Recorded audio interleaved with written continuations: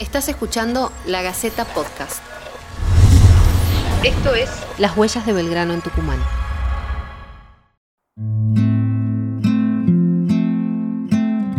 Puede considerarse a Manuel Belgrano nuestro primer periodista. Sus artículos, su pensamiento, nutrieron las primeras publicaciones que se dieron a conocer en lo que sería la futura Argentina, en épocas del virreinato.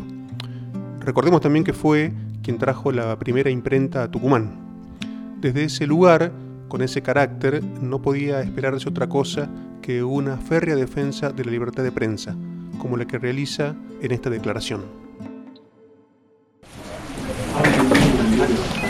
Es tan justa dicha facultad como lo es la de pensar y de hablar, y es tan injusto oprimirla como lo sería el tener atados todos los entendimientos, las lenguas, las manos o los pies a todos los ciudadanos. Es necesaria para la instrucción pública, para el mejor gobierno de la nación y para su libertad civil, es decir, para evitar la tiranía de cualquier gobierno que se establezca.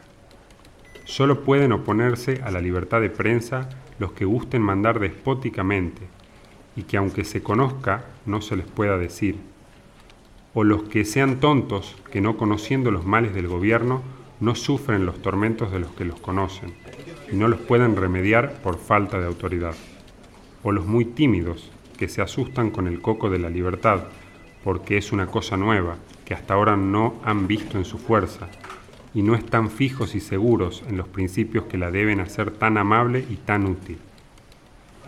Pero quitarnos de las utilidades de la pluma y de la prensa, porque de ellas se puede abusar, es una contradicción notoria y un abuso imperdonable de la autoridad.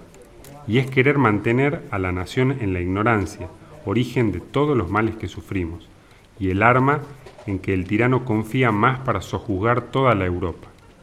Sin esta libertad, no pensemos haber conseguido ningún bien después de tanta sangre vertida y tantos trabajos.